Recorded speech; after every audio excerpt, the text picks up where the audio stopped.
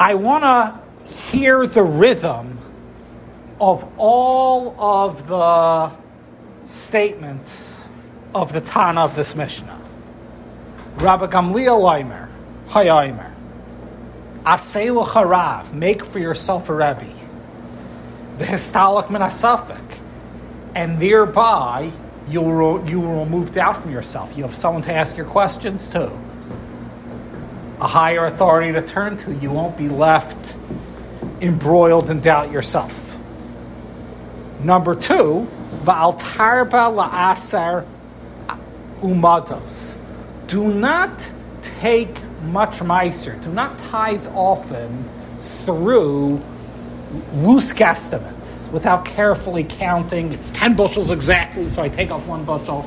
Don't become involved in guesswork with your meiser. I think it's clear that Rabbi Gamliel's overall focus is a quest for clarity rather than acting with doubt in Avodas Hashem. First, he talks about have a Rebbe, so you won't be acting with doubt in life. You'll have a higher authority to turn to. And then he speaks about when you take off meiser, don't do the guesstimate thing. Act with clarity. So it's a quest, this for some elusive quest, to have clarity. In life, we only have so much clarity. There's much we don't know. We try our best to make decisions.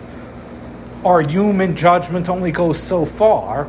At the end of the day, there really is no certitude.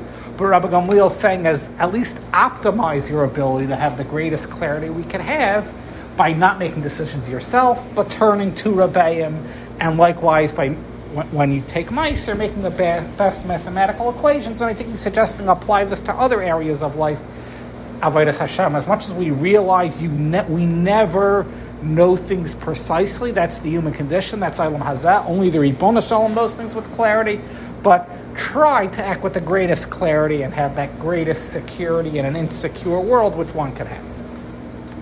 Now, what I would like to understand is, why is this Rabbi Gamliel's teaching? As we've seen with all of these statements in Avos, whenever it says Hu Hayomer, he would say, it means this was this Tana's neshama issue. This is what he's all about. It has much to do with his period of history where he fits into the Messiah of Torah Shabbat Peh. So you'll notice something. This Rabbi Gamliel is at a new juncture. Until now we had the zugos, the pairs, of a Nasi and an Av Bezdin, that duo which existed throughout basically the duration of Bayis Sheni. Maral believes it's fair to say the zugos exist for the primary period of Bayis Sheni. It's a Bayis Sheni second Beis HaMikdash institution to have Nasi and Av Bezdin, as we discussed why in the past. The zugos have come to an end. There's no longer 2 Chachamim like Hillel and Shammai here. There's one Tana speaking in his own right, Rabbi Gamliel, who's actually the grandson of Hillel. Now, clearly, he's continuing the leadership position of his Zeta Hill. But you see, it's under some new guise. He's not acting with a zug. He's not acting with a colleague. Something changed.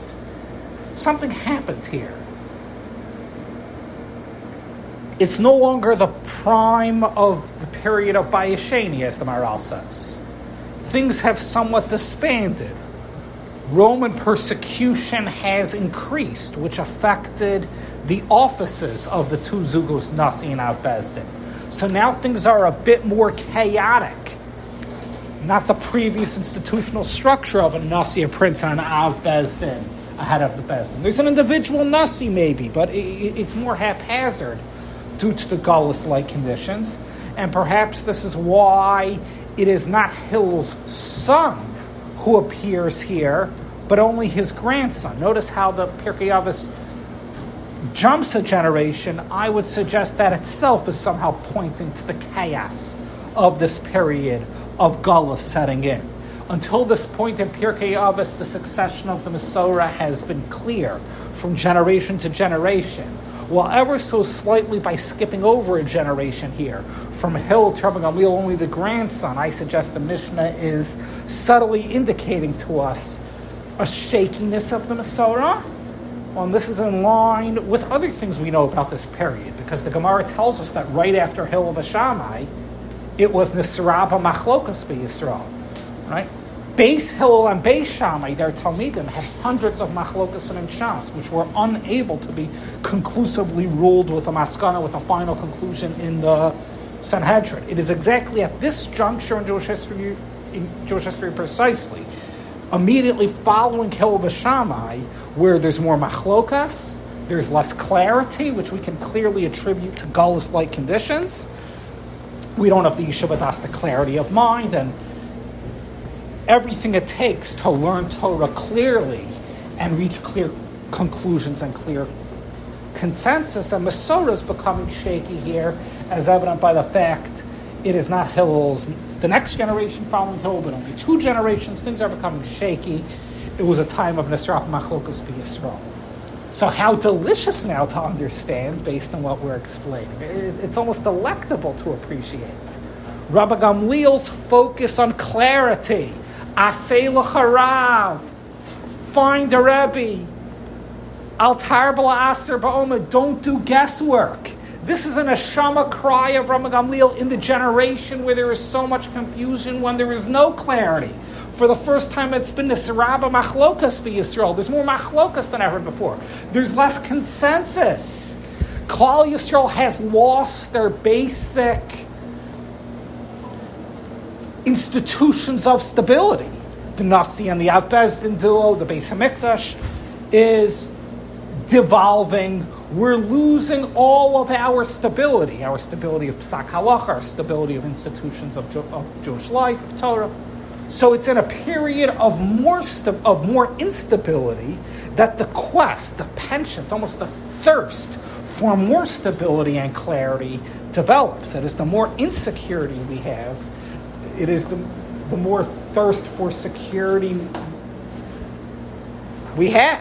And therefore, as specifically Rabbi Gamliel, the next generation after the Zugos, when there is this lack of clarity of Galus, he speaks about find whatever clarity you can, find whatever security you can in an insecure world. Find a Rebbe, don't do guesswork whenever possible, because otherwise you're totally finished.